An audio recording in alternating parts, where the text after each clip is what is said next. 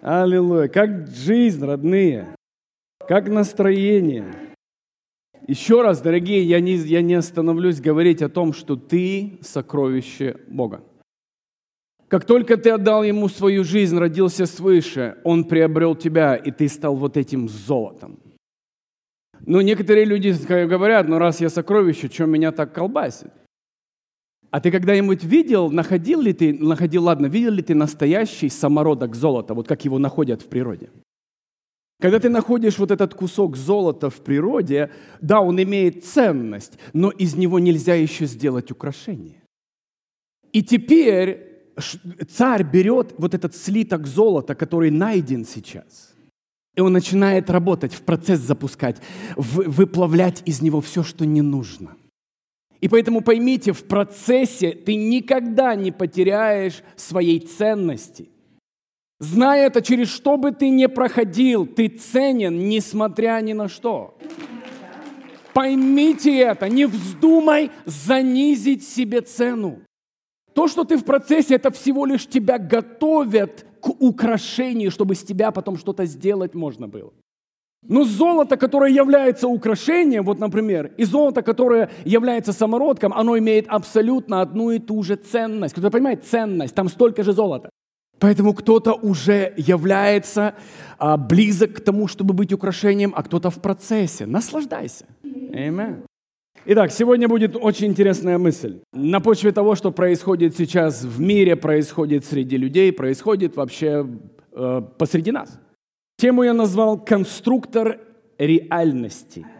Знаете ли вы, что существует очень много реальностей? Демоническая реальность, и реальность мира, реальность Бога, Царства Божьего, да, и реальность каждого из нас, индивидуальная реальность. Почему так все отличается? Потому что реальность, она не есть, как вам сказать, нет реальности, которая вот одна. Реальность, нет, это у каждого своя интерпретация реальности. И сегодня я хочу немножко взять вас вот в эту интересную историю, и в конце, я надеюсь, вы поймете, что такое реальность и как ее строить, как свою реальность строить. Чаще всего ты будешь попадаться на то, что тебя захотят сделать частью чужой реальности. И вот здесь, где будет битва, у меня самая битва, это чтобы не вовлечься в чью-то реальность. Кто-то понимает? И я не собираюсь становиться частью чьей-то жизни и их реальности, интерпретации реальности. Ни в коем случае. Вы заметили то, как часто реальность одного человека отличается от другого?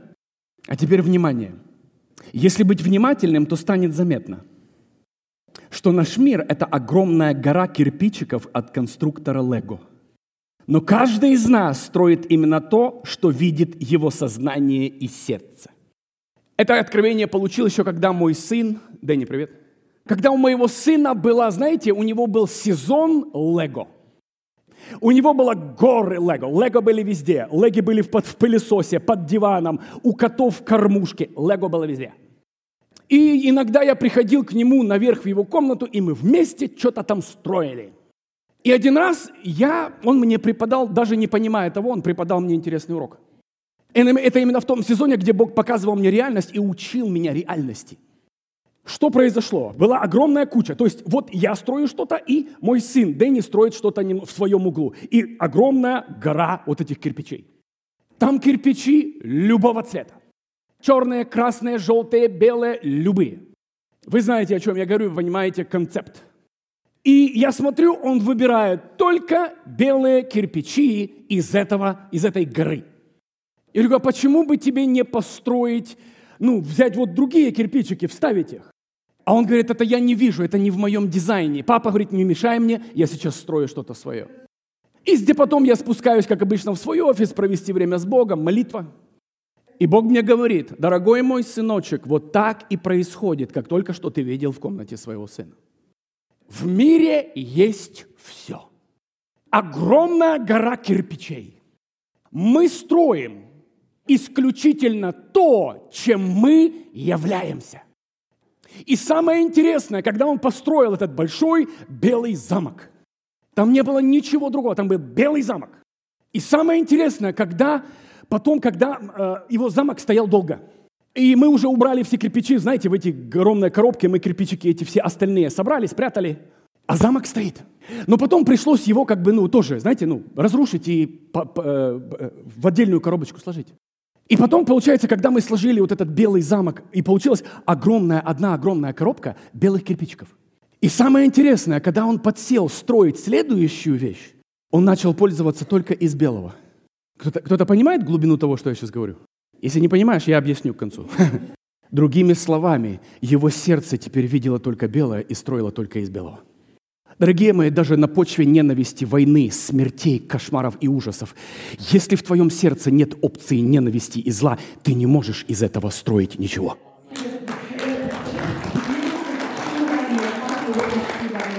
Если бы кто-то сейчас услышал в этой простой истории глубину мудрости Бога. Сколько меня заваливают роликами, в которых единственное предназначение – ненависть, уничтожение и зло. Единственная цель у всех этих роликов. И потом люди бросают на меня вот эти идеи, почему бы тебе не высказаться? Я не могу строить из черных, у меня их нет. Кто-то может понять, откуда я иду? И всякий раз, когда я хотел бы что-то сказать, у меня опять выходит белое здание. Не потому, что я напрягся и заткнулся на 5 минут, а потому, что моя натура годами настолько пользовалась славой, силой, любовью, что только эти кирпичики и остались в опциях. И вот почему для некоторых людей, такие как ты, люди, непонятны. Почему? Ты же высказывался, ты же говорил. Дорогие мои, битва с демонами совершенно отличается от битвы с людьми. Ты видишь и строишь исключительно из того, кем ты в сердце своем являешься. Вопрос, кем ты являешься в сердце. Ой, интересно, не так ли? Реальность – это не то, что есть, это то, что ты видишь и из чего ты строишь. Повторяю, в мире горы зла, смерти, войн и кошмаров. И точно такие горы любви, добра, сострадания, нежности, ценности. Аминь. Ты можешь в любую сторону повернуться и найти и то, и другое. Но что видишь ты, из чего строишь ты? И в то же самое время других людей, которые строят только из тьмы, строят только из боли. Угадай потом, что ты будешь строить попозже. Из чего ты выбирать будешь? И даже попытка построить что-то светлое не получается, потому что годами, месяцами был напакован злом, смертью. Интересно, не так ли? Давайте послушаем. Интересная мысль. Другими словами, реальность – это не то, что существует, это то, что создает каждый из нас. Объясняю. Концепта реальности нет. Этот мир нейтрален. Каждый мир строит каждый из нас свой. Кто-то перенял чужую реальность, и это стало его, чаще всего политика, новости, строят твою реальность. Вот почему Иисус оберегал учеников от иродовой закваски и фарисейской, потому что это две реальности, два учения, две закваски, которые съедают тебя и строят тебя. Некоторые из вас никогда не задавали такой вопрос, а как на все смотрит Бог? Надо задать другой вопрос, что видит Бог и из чего строит Бог? Бог посреди всего зла, кошмара и ужаса, которое мы построили как человечество, не гневается и продолжает видеть в тебе только доброе, даже если ты имеешь 2%. Нас бы уже гнев Бога снес из-за того, кто мы в натуре являемся. Но Бог, будучи любовью и строя только из света и славы, Он видит в тебе только эти компоненты и на них строит свою любовь к тебе. Кто-то понимает, о чем я говорю? Поймите, как видит Царство. Оно видит совершенно не то, что мы видим. Посреди всего Бог видит только ингредиенты добра. Я понимаю, Бог знает обо всем, но Он, как любовь, выбирает позицию любви. Он не может не любить. Это Его натура. Жизнь и все в ней абсолютно нейтрально. Мы даем значение всем ситуациям нашей жизни и из этого создаем собственную реальность. Другими словами, с тобой что-то произошло, кто-то предал, кинул, кто-то обокрал тебя, что-то с тобой сделали неприятное. У тебя есть два выбора, что с этой вещью сделать.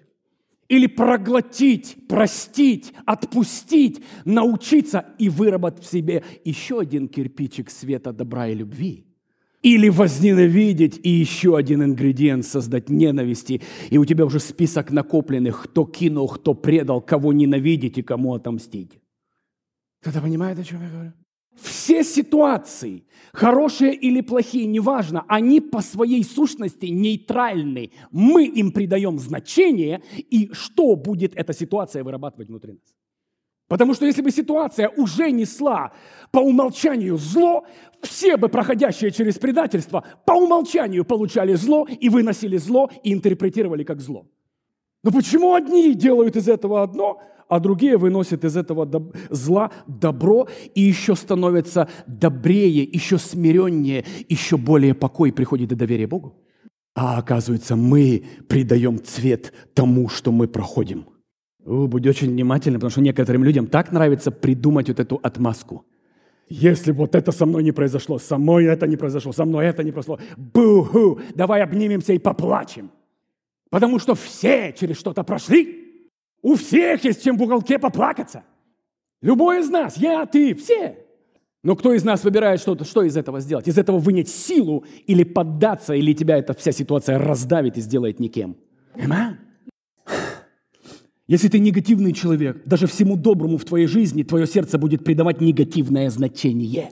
Че он улыбается, че он здоровается? Наверное, что-то планирует, тварь такая. А к тебе просто подошли поздороваться, познакомиться и обнять. И ты ситуацию добра превратил своим сознанием в зло и подозрение. Я его подозреваю, меня что-то не так, как все обнимал. Семья, я видел людей, которые из самого добра сами занимались своими руками, самосаботаж. Знаете такая вещь? Другими словами, они сами придумывали вещь, которая не существовала, и на этой вещи основывались и разрушали все своими руками. Следующий момент, если ты позитивный человек, ты даже всем злым и неприятным ситуациям в твоей жизни будешь придавать позитивное значение. Помните притчу с этим папой, у которого было 2 сына? Один все ненавидел, другой все любил. Одному он подарил все. Новый велосипед, новый там PlayStation. Все подарил на Крисмас, загрузил его комнату подарками. Говорит, а другому в комнату просто конский кизяк кинул в комнату и все, ляп. Тот, которому все не нравилось, говорит, и это не нравится, и то не нравится, и все не нравится, папа плохой. А сын позитивно заходит в свою комнату, открывает, а там кусок говна лежит. И он начал прыгать от радости, батя в шоке. Он говорит, если там конское дерьмо, значит на улице лошадь. Значит, папа лошадку купил. Семья, поймите, что вы понимаете, что такое добро и зло? Вот оно и есть. Одному ничего не подходит, а другому кусок дерьма в комнате, и все нормально. Он делал. Почему? Потому что сердце интерпретировало все позитивное. Что твое сердце интерпретирует на почве того, что происходит? Ага, подумай внимательно. Итак, реальность сыновей Бога должна вытеснить реальность князя этого мира. Вот почему, я принимаю решение, я принял решение, мой каждый день будет позитивным и счастливым. Каждый день. Мы по утрам просыпаемся с сыном, готовимся там, знаете, завтрак, спортзал. Я говорю, сын спрашивает меня, как у тебя дела? Я говорю, сын, слушай внимательно, я сделал так, что мой каждый день будет самым счастливым и лучшим. Не будет в моей жизни больше плохих дней. Семья – это не то, что с нами происходит, это то, как мы интерпретируем то, что с нами происходит. Будь внимателен. Поэтому я решил, что я буду счастлив, несмотря ни на что, и я не дам никому испортить ни мой день, ни мою жизнь. И неважно кто. Во-первых, я не разочаровываюсь, потому что по умолчанию не очаровываюсь людьми и тем, что они делают. Вообще. Там где-то какой-то пастор, епископ кувыркнулся, там пало, все развалилось. Я говорю, а что от человека, кроме человека, ожидать? Нечего. Поэтому, семья, поймите, не очаровывайтесь, и разочарования не будет в вашей жизни. Просто живи счастливо, и все. Знай, что все имеют право на подъем, и все имеют возможность падения. Успокойся. Не вздумай не из кого-то там Бога сделать, и потом там кто-то упал, и Бог грохнулся, знаете, с трона. Успокойся, это твой Бог с трона упал. Окей?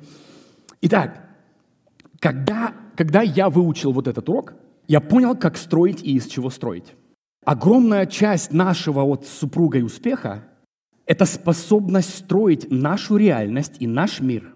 Сразу скажу, что мы, как семья, мы проходили и проходим разные сезоны, иногда очень тяжелые сезоны. Но почему мы выбираем быть позитивными, любить людей, всегда быть рядом, всегда помогать? Семья, потому что это выбор. Просто сейчас, если ты хочешь быть счастливым, Заметь, если хочешь быть счастливым, отпусти, перестань отдавать свои ингредиенты счастья в руки других людей. Еще раз объясню. Чтобы быть счастливым, только я должен за рулем быть моей счастливой машины. Но когда ты отдаешь руль своего счастья пастору, друзьям, боссу, бизнесу какому-то, вот там жди катастрофы, потому что они зарулюют не туда. И некоторые так и напрашиваются: могу я съездить на твоей машине? Нет, не можешь. Почему? Они пытаются свою реальность, ведерца своей реальности в твою машинку залить. А я говорю: ну. Рулюю я, поэтому я счастлив. Раньше были времена, у меня рулевал всех, кто мне улыбался. А потом катастрофа за катастрофой, депрессия за депрессией, восстановление. Говорю, Бог говорит, тебе не надо восстанавливаться, если ты бы не разбивался. Я отнял свою машину, забрал свой руль и сказал: все. В этой машине только одно сиденье, все. И поэтому мы сделали выбор, что мы отвечаем за все, что с нами происходит, и мы делаем интерпретацию всему, что с нами происходит. Но перед тем, смотрите, перед этим Богу абсолютно было необходимо выйти против моей реальности, которую я создал, были годы назад. Вы знаете, чтобы попасть в реальность царства, чтобы принять, как Он видит людей, как Он видит тебя, наконец-то принять, как Бог любит меня, потому что других-то мы любить можем, а вот до себя, когда дело доходит, аж тварь такая, ух ты ж, а. А вы знаете, нам нельзя любить ближнего, пока ты не полюбил себя. Запрещено. Запрещено любить ближнего, потому что написано: возлюби Господа Бога, и потом ближнего как себя. Другими словами, Бога возлюбил, потом себя, такой, знаете, хороший эгоист под крылышком Бога. А потом только я имею право любить тебя, потому что если я не восстановлен, я тебя калечить буду. Поэтому не мешай мне тренироваться насчет любви к себе. Почему? Потому что это потом на тебе хорошо отразится. Потому что я буду с тобой поступать, как поступал бы с собой. Отцу было необходимо ввести мое сердце в нейтральное, полностью исцеленное состояние. Другими словами, Бог не мог строить в моей жизни Его светлую, знаете, чистую, благословенную реальность. Потому что когда Бог вошел в этой стадии, у меня тут было, знаете, тут были люди, которых я вознаградить хотел. С этой стороны были люди, которых я убить хотел. В другой горе были люди, которым, когда было плохо, мне хорошо становилось. Знаете, такая категория людей? То есть тебе хорошо от того, что им плохо. Это вообще тяжелая категория людей, да? И то есть и Богу нужно было полностью все расчистить, отпустить, пустить меня по нейтральным водам, знаете, в штилек такой. И потом говорит: а теперь я могу строить, потому что у тебя нет врагов, друзей, там, знаешь, что-то должен кому-то. И Бог просто говорит: а теперь я могу начать строить с нейтральной позиции. Вот все просто разрушь, и вот я перед тобой ставлю вот эту вот кучу лего кирпичиков, и мы с тобой сейчас будем строить. Иисус сказал: будьте как дети. Помните вот это очень интересное высказывание? Потому что одно из качеств детского сердца – это быть нейтральным. Второе – дети по умолчанию ищут любви и добра. Заметьте, когда ты к ребеночку подходишь, которого еще не научили, что все дяди плохие, он там еще не шугается. То есть нормальный ребенок, он всегда на тебя будет нейтральными глазками смотреть. И что ты сделаешь, так он и отреагирует. Аминь? И ребеночек сидит вот в нейтральном положении, но ждет он хорошего. Аминь? Мой внук не ждет, что он сидит на стульчике, к нему дедушка подходит и ляпнул ему по морде. Нет, он верит, что дедушка его обнимет и ему что-то вкусненькое даст. Представьте, будьте как дети, когда подходят люди, жди хорошего. То есть только что вот кофе брал в этом, да, в кафешке наш. И там, знаете, у нас свой мобильный зоопарк там стоит. Там такая у нас клеточка, и там Николь, Оля с Колей привозят свою собачку. И я просто подхожу к клеточке, знаешь, а она такая уже хвостиком виляет, уже такая лискает, знаете. Если кто подходил, вы знаете. И я Оле говорю: глянь, они по умолчанию животные уже добрые и ищут добра, ждут от тебя хорошего. Она в угол клетки не пытается, там, ну опять, если люди натренировали, и кусачая будет. Но по умолчанию собачка хорошая. Птички по умолчанию летают, поют песни, они не прилетают там, где вот ты ешь, они, знаешь, вот. Ну как, обычно, машину, когда только помоешь, это гарантия. Это как где-то закон существует. Вот машина не мытая, на нее никакая птица не нагадит. Вот никакая. И только ты помыл машину, все такое, протер тряпочкой, сразу стая пролетела. Шутка. Ну, по умолчанию все животное, оно ищет добра, оно рождено с позитивом. Вы не видите медведи в депрессии, зайцы валяются в депрессии, белка с дупла неделю не выходит, страдает. То есть вы понимаете, о чем? Я только представил белку в дупле. Но человек, мы с вами тренируемся создавать реальность, интерпретируем всех людей то, что мы думаем. И самый абсолютный обман – это когда ты человека не знаешь, но ты знаешь о нем от кого-то. Это самый страшный обман. Ты даже не дал шанса познать, познакомиться. Ты кому-то дал рассказать. Так пронаблюдайте за детьми. В начале их жизни они не имеют полюсов, они нейтральны. В большинстве случаев они даже не знают, как реагировать на те или иные ситуации. И знаете, то есть дети даже не знают, что такое поссорились. Да? То есть если вот первый раз родители при детях ссорятся, да, к примеру, то дети такие, знаете, они аж так, они изучают, что это вообще такое. И потом они интерпретируют это. Это потом становится частью их реальности.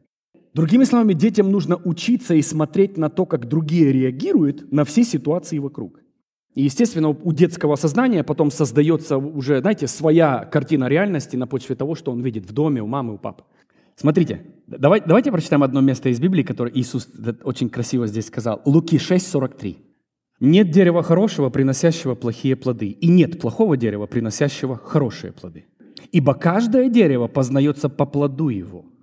Не говори мне, что ты имеешь добро внутри своего сердца, а постоянно изливаешь гадость, ненависть и зло. Не собирают фиг с терновника». Кстати, вот с терновника фиги собирают, наверное. Фиг что соберешь? Ладно, это русская шутка, это тяжело будет понять. Итак, не собирают фиг с терновника или винограда с куста. И вот здесь, смотрите, вот здесь секрет. Здесь Иисус интерпретирует, что Он сказал. Добрый человек выдает доброе из запасенного в сердце добра. Стоп, не написано, что он доброе делает. Написано, добрый доброе видит и доброе делает. Иисус здесь доказывает, что ты строишь по тому макету, кем ты являешься внутри. И здесь, смотри, и здесь продолжает. Злой же человек выдает злое из запасенного в сердце зла. Это какая-то вот история с кирпичиками. Что запасено, с того и строится. Ибо человек произносит то, что переполняет сердце его. Итак, еще раз говорю, реальность вокруг нас нейтральна, и в ней находится все. Как компоненты зла, так и добра. Давайте сейчас на времечко перенесемся. Знаете, большинство людей думают, что дерево, на котором, помните, дерево познания добра и зла, это страшная вещь. Первое, этот плод имел в себе добро и зло. Первое. Второе, это дерево было создано Богом, не сатаной. Это его дерево. Объясните мне, почему, когда Адам и Ева вкусили от этого дерева, они начали катиться в зло, а не в добро, которое было в этом плоде? Кто-то понял вопрос? Это же один и тот же плод. Почему ты, Адам, вынял из него зло? В нем же такой же процент добра. А потому что человек еще не был достаточно зрел в Боге и недостаточно еще утвердился в том, кто Он. И когда Адам и Ева вкусили, что сказал Бог? Теперь человек стал как мы. Бум. Знающий зло и знающий добро. И вот почему у человека забрана была вечная жизнь, и человек был теперь, как вам сказать, заключен во время, далось время, теперь Бог дал отсчет времени. И теперь целый процесс запущен, чтобы мы с вами посреди всего выбрали добро. Кто-то понимает, о чем речь идет? Когда будет забрана церковь, когда она из этого плода научится выбирать только добро и откажется сама от зла. Кто-то понимает? Бог должен быть уверен настолько в своей невесте. Почему? Чтобы потом заговора не было. Как убедиться, чтобы не было заговора на небе у невесты? Как она не предаст, как Люцифер? Невеста должна будет... Почему? Невесте дано добро и зло. И когда она на почве всего зла выбирает добро, Бог уверен, что если невеста здесь верна, она там будет верна в 1000 крат. Другими словами, ты, пройдя по этой жизни все, ты никогда на протяжении всей вечности никогда не выберешь бунт против Бога, потому что ты здесь все прошел и сделал выбор уже здесь. Итак, что есть зрелость? Среди всего выбрать добро и выбрать его, и из добра строить царство его. Кто-то понимает? Сколько людей сейчас пищат по церквям: Бог, забери зло. Ты не понимаешь, зло – это необходимейший ингредиент для твоего созревания. Не заберет Бог ничего, потому что это один и тот же плод. Забираешь одно, исчезает другое. Батарейка в твоем фонарике только батарейкой может быть, потому что на ней плюс и минус. Отрежь плюс, минус – это уже не батарейка. Amen. И поэтому Богу нужно допустить все, дать тебе свободный выбор и увидеть, к чему тянется твое сердце. Как Иисус и сказал здесь: «Ибо добрый из глубины сокровища сердца добра своего выносит добро». И вот почему Иисусу нужно вот так все разложить, допустить всему произойти, чтобы действительно найти ту, которая действительно выбрала Его и любит Его. Поймите, дорогие, вы творцы реальности. Вы даже не осознавая того, каждый сейчас создает реальность в своей семье, в своем доме, в своей голове, в которой потом живете вы, ваши жены, мужья, ваши дети, ваши бизнеса живут в вашей реальности. И, как правило, то, что ты видишь и как ты это видишь, является прямым отображением зеркальным тобой, твоим. На энкаунтере этот момент отображается очень сильно. Вы знаете, сейчас я пример скажу. Например, у девушки в жизни произошло что-то жесткое и ранимое, с ней поступили страшно. После этого эта девушка выбирает ненависть, непрощение и месть. Чуть позже, хочет она или нет, это превращает ее в то, что она ненавидела, и в то, что она потом начинает напоминать то, что она ненавидит. Интересно. Или, к примеру, мальчик вырос без отца, или в зависимости от того, чему он позволил войти в его сердце, создать его реальность. Вот мальчик рос. И в зависимости от того, что он делал, что он видел, он будет строить свою реальность. Я знаю одних парней, которые вырастали в такой разрушенной семье, кто становился абсолютно сильным, и они строили очень крепкие, сильные семьи. А другие выросли в такой же самой ситуации семье, вырастали, и у них семьи еще хуже становились. Просто отвратительный ужас. Семья, поймите, когда подключали человека, который любит и страстно ненавидит, заметили, что человек тратит ровно столько же энергии, чтобы любить и чтобы ненавидеть одинаково. Другими словами, ровно столько же, чтобы любить человека, страстно любить, благословлять, столько же энергии уходит, чтобы ненавидеть и проклинать. Я выбираю тратить мою энергию на любовь. Все. И я не выбираю интерпретировать поступки людей вообще, потому что каждый поступает, как он думает. Другими словами, я к каждому человеку подхожу нейтрально, даю ему абсолютно возможность быть собой, и мне хочется по умолчанию принять добро и отдать добро назад. Настоящие строители своей реальности и своего мира находятся в нейтральном положении, вне реальности.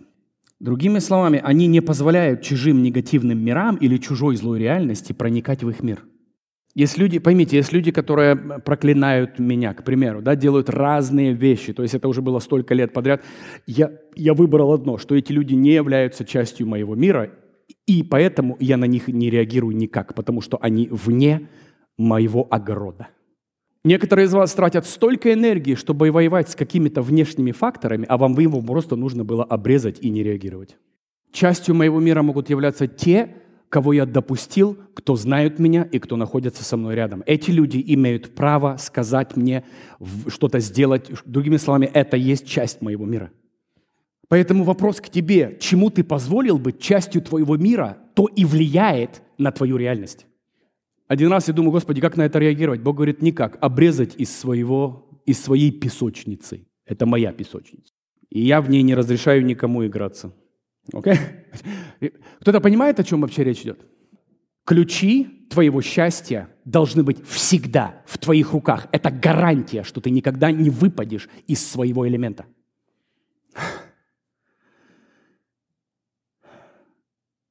Иоанна 17:14, еще одно место.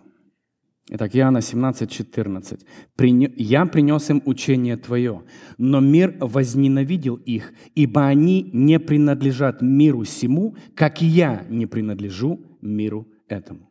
Другими словами, поймите, семья, мы и наша реальность не от этого мира. Мы не должны играть в эту дудочку. Мы не должны никому стараться нравиться. Кто-то понимает, семья? Ты меня ненавидишь, занимай очередь. Там длинная очередь, которая не понимает вообще и неправильно интерпретирует мою жизнь. Они там думают, что я там боюсь высказаться. Я никогда не боюсь высказаться. А я не могу строить ненависть, потому что кирпичей ненависти нет. И я верю все равно, в конце победит прощение, любовь и восстановление. Аминь. Потому что человек по умолчанию, он не хочет зла, он хочет покоя, любви и добра. И в основном эти люди все поймут это чуть попозже. Сила сыновей Бога быть нейтральными к этому миру.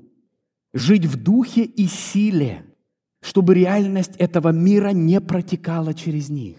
То есть сила строителя быть вне своего строения и строить с Небесным Отцом.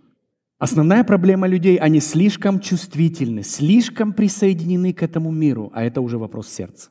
Вот почему тяжело иногда разговаривать с христианами. Для них это все слишком родное, а должно быть вот то родное семья. Мы все рождены для определенной функции. Кто-то молиться, кто-то говорить, а кто-то отстаивать свои страны, семья. Пожалуйста, находитесь в рамках своей границы призвания. Будь очень аккуратен с тем, где ты, куда тебя затаскивают, что тебя расшатывает, что ты строишь. И вот вопрос, что сейчас видит твое сердце? В реальности, если задуматься, семья, мы не видим глазами. Мы все с вами видим сердцем. Глаза всего лишь находят то, что сердце ищет. Если мое сердце ищет любви, мои глаза обязательно найдут любовь. Кто-то понимает? То есть мое сердце, оно как, знаете, оно как маленький щенок. Оно идет и прилипнет к тому, кто самый добрый и лучший, и побежит за ним. Встречали? Я помню, в детстве вот эти маленькие собачки прибивались к тебе, знаете, бездомные. Это маленькая собачка бездомная. В Америке этого нет, их отлавливают. Но я помню, когда я жил в Советском Союзе, вы все помните, это были вот эти стаи вот этих собак, щенков. И я помню, как только, знаете, собачка побежала, а мы как бы животных любили, знаешь, и ты только его погладишь, этого маленького щенка, все, на весь день он за тобой ходит. И потом мама говорит, вы опять привели. Она, помню, мама, помнишь, что творилось с этими котами и щенками? Это ужас. Ну, к счастью, мама такая, как мы. Она всех любила и всех разрешала. И у нас, знаете, у нас было так. Не собаки жили у нас, а мы жили у собак. И наша квартира, она пахла, как собачья будка. Так открываешь, я дома.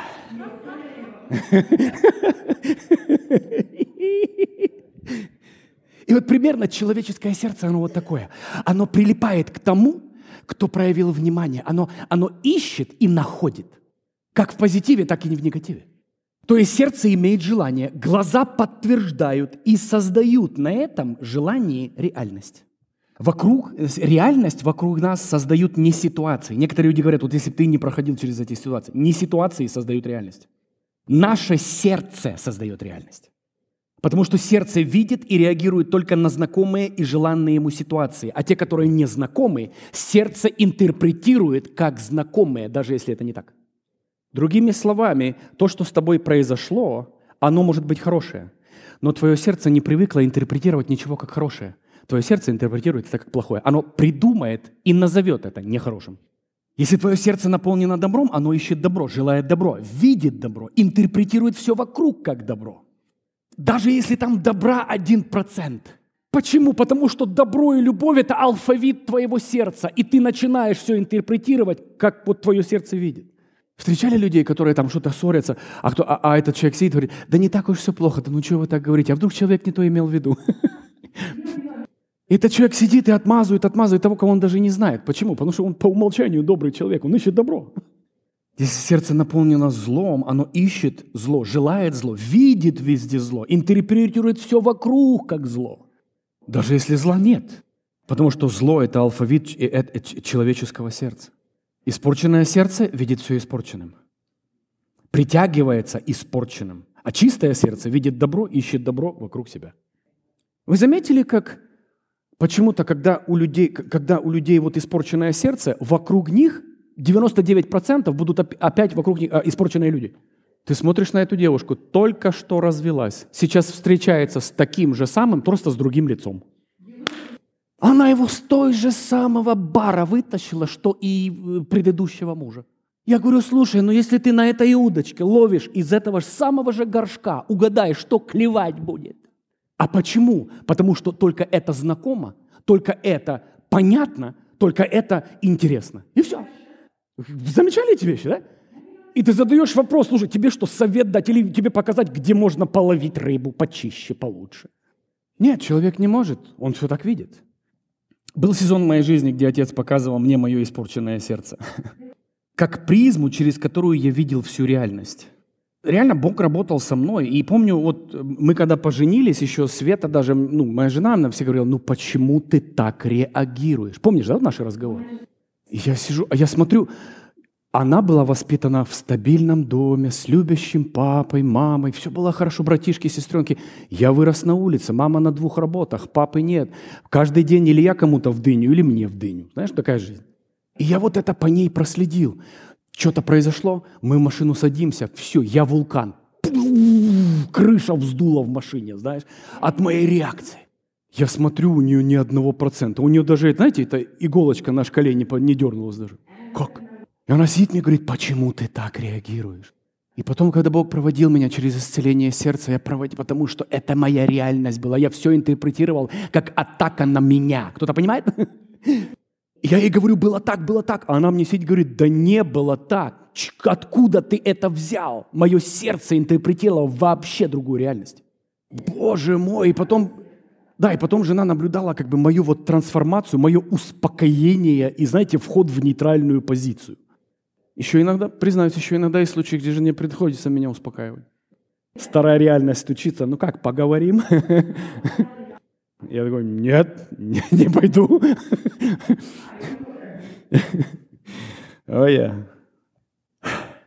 Именно тогда я попросил Бога исправить мое сердце. Тогда я попросил исправить не людей вокруг меня и ситуации в моей жизни, а именно мое сердце и моя реакция на это все. Первое, что сделал Дух Святой, я это помню как сейчас, Он отсоединил меня от этой реальности и показал свою. И Он меня учил видеть людей. Боже мой, сколько мне это заняло, потому что я во всех видел каких-то, я туда не пойду. И Бог говорит, смотри на них, как я. И Бог мне говорит, в них всегда добра больше, чем зла. В каждом, кто в твою жизнь приходит, всегда света больше, чем тьмы. Концентрируйся на этом маленьком свете. Помогай им, чтобы в процессе свет захватил всю их жизнь. Мне много было перерисовывать в своей голове насчет людей. Я вырос на улице, я знаю, какие люди. Второе, что Бог сделал, Он поставил мои ноги на непоколебимом основании Иисусе Христе. Семья, вы не поняли, моим другом, настоящим другом стал Иисус Христос. Что это значит? Это значит, я никогда позицию друга не отдаю человеку, потому что человек всегда предаст, всегда нехотя тебя. Он просто нехотя предаст, потому что человек. Другими словами, самая интимная позиция дружбы у меня находится с личностью, которая не способна меня предать. Кто-то понимает силу этого фундамента? Знаете, почему люди сейчас вот смотрят нас, может, здесь в зале сидят люди, которые постоянно боятся быть преданные постоянно, потому что ты эту позицию не имеешь права отдавать человеку. Пойми, ты можешь дружить, можешь иметь друзей, но вот эту позицию, с которой наносятся раны, не ставь туда человека никогда. На этой позиции может быть только твой Бог, который не может тебя предать, а значит, ты никогда предан и кинут не будешь никогда. Этот урок достался мне очень больно и очень горько я за него заплатил. Потому что всю мою жизнь я тянулся к друзьям, мужчинам, знаете, мужикам, потому что у меня никогда не было, я всегда был старше, отца не было, и я по умолчанию хотел иметь рядом классного друга, мужчину. И это постоянно меня обламывало, потому что Бог мне показывал, в эту позицию не можешь ты человека ставить. И как только началась моя дружба с Иисусом Христом, вот где у меня начался очень серьезный твердый фундамент под моими ногами. И теперь никто не может навредить мне, потому что они в этой позиции никогда не окажутся.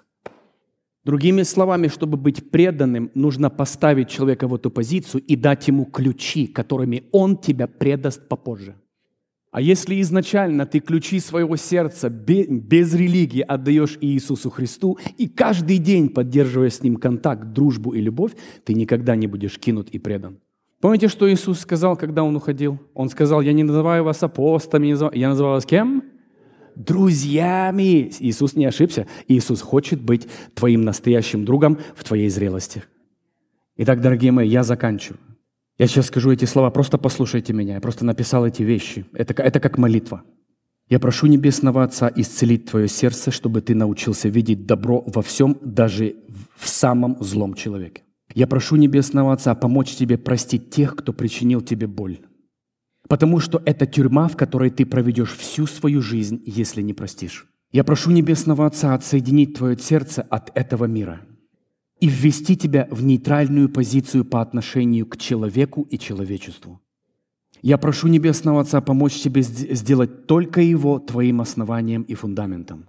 Потому что только на этом основании ты будешь непоколебим и счастлив до конца своих дней. Аминь. Вы взяли что-то для себя? Давайте мы встанем. Давайте мы поднимемся, родные. Как-то время быстро пролетело, да? Я не знаю, вроде... Как-то время быстро прошло. Но это хорошо, это хорошо. Семья, я хочу открыть сейчас этот алтарь для людей. Если ты чувствовал, что сейчас именно вот именно это слово, оно как стрела попало в твое сердце. Ты даже не можешь стать по-настоящему частью этой церкви, потому что ты ждешь очередное предательство, как твоей предыдущей. Ты боишься завести друзей, близких здесь, потому что твое сердце рисует реальность, что с тобой будет опять, как и было там. Другими словами, ты находишься в какой-то боли, расстоянии, в какой-то шкатулочке, в которую ты себя посадил, не доверяя Богу и людям. Если ты хочешь получить исцеление сейчас от этой реальности, от этого зла, от этой боли, приходи сюда, команда за тебя помолится сейчас. И я хочу, чтобы эта молитва была с елеем, потому что, дорогие, я хочу, чтобы пришла сейчас свобода от твоей неправильной реальности. Не бойся, выходи сюда. Я просто так проповеди не проповедую. Я знаю, это будет серьезная молитва, чтобы сделать шаг сюда, но ты должен это сделать.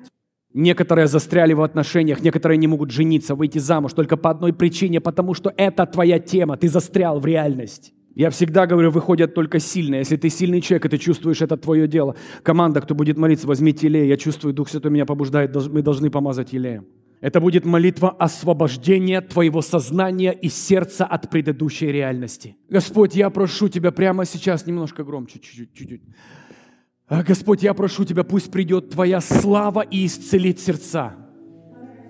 Ты знаешь, Отец, через что пришлось пройти тем, кто сюда вышел. Ты знаешь, через какую боль прошло их сердце. И я прямо сейчас прошу полное исцеление, Господь, всего, что произошло. И пусть то, что произошло, сделает их сильнее, не слабее. И я прошу, Дух Святой, Господь, коснись всех, кто смотрит нас сейчас в онлайне. Если там есть кто-то, кто проходит через эту боль, и ты уже даже не можешь двигаться дальше из-за нечистой реальности. Твое сердце настолько все интерпретирует, что тебе нужно уже исцеление от этого мира, который ты создал. Иисус, я прошу Тебя, исцели сердца, разбитые злом. Прямо сейчас пусть исцелится их восприятие, и они не боятся дружить, жить, делать шаг в неизвестное.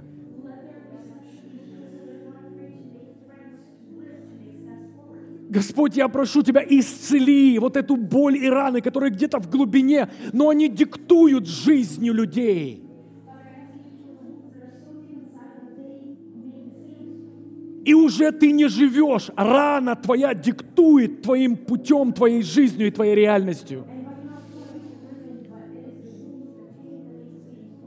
Даже если глубоко посмотреть, друзья, окружающие тебя, точно такие же раненые, у вас клуб раненых.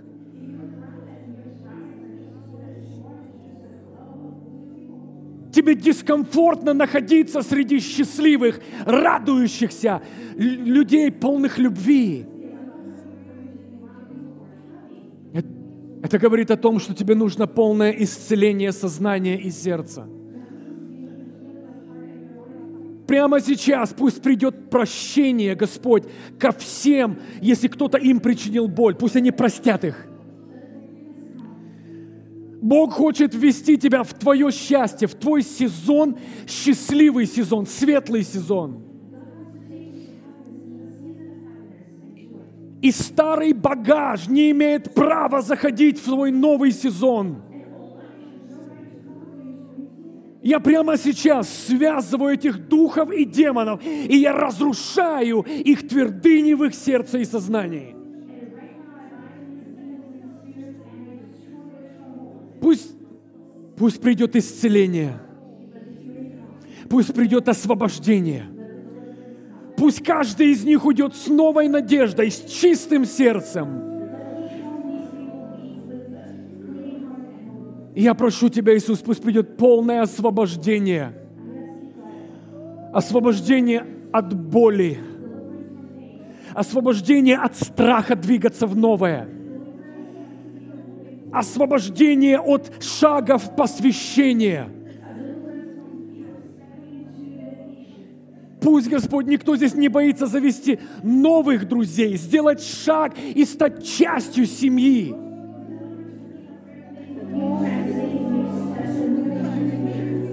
Я благодарю Тебя, Иисус, за эту атмосферу. Атмосферу исцеления и восстановления. Прямо сейчас, Дух Святой, коснись каждое раненое сердце, найди эту рану и исцели ее. Не бойся, просто скажи. Дух Святой напомнит тебе что? Просто скажи это. Я отпускаю это. Просто назови эту вещь и скажи, она больше не будет диктовать мою будущую жизнь, мое счастье, мой успех. Я не буду строить из этих кирпичей зла мое будущее, и я отказываюсь от этого. Я прошу исцеления и восстановления. Полное освобождение сознания. Пусть, Господь, исцелится предрасположение к людям.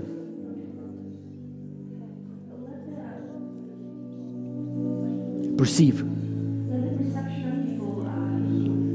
Чтобы ты видел людей по-настоящему, какие они есть. Чтобы ты не интерпретировал то, кем ты думаешь, они являются. О, пусть твое сердце исцелится и освободится прямо сейчас. Пусть багаж боли будет сброшен прямо сейчас.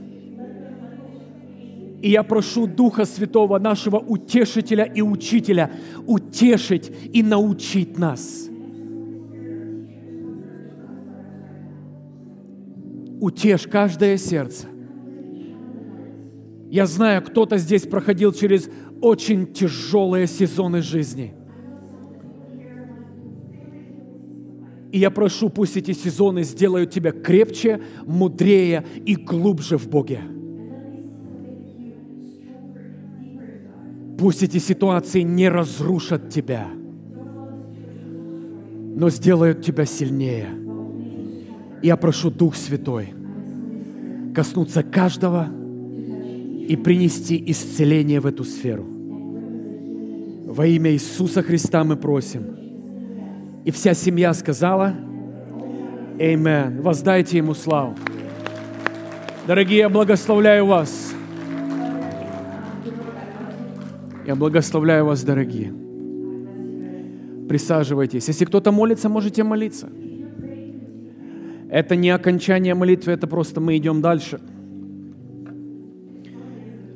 Кстати, если кому-то, ребят, нужна молитва после служения, у нас есть молитвенная комната и молитвенная команда. Просто оставайтесь здесь, и к вам подойдут. Если кому-то нужна глубже молитва.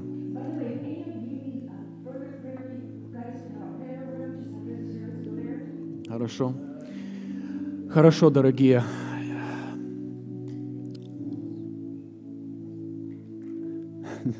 Немножко чуть зацепило. Фух.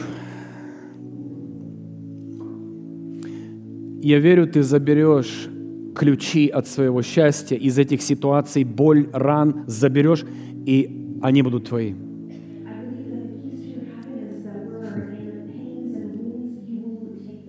Потому что ты рожден для счастья, ты создан для счастья. Поэтому по умолчанию мы все от начала, из детства, мы тянемся к свету, добру и любви.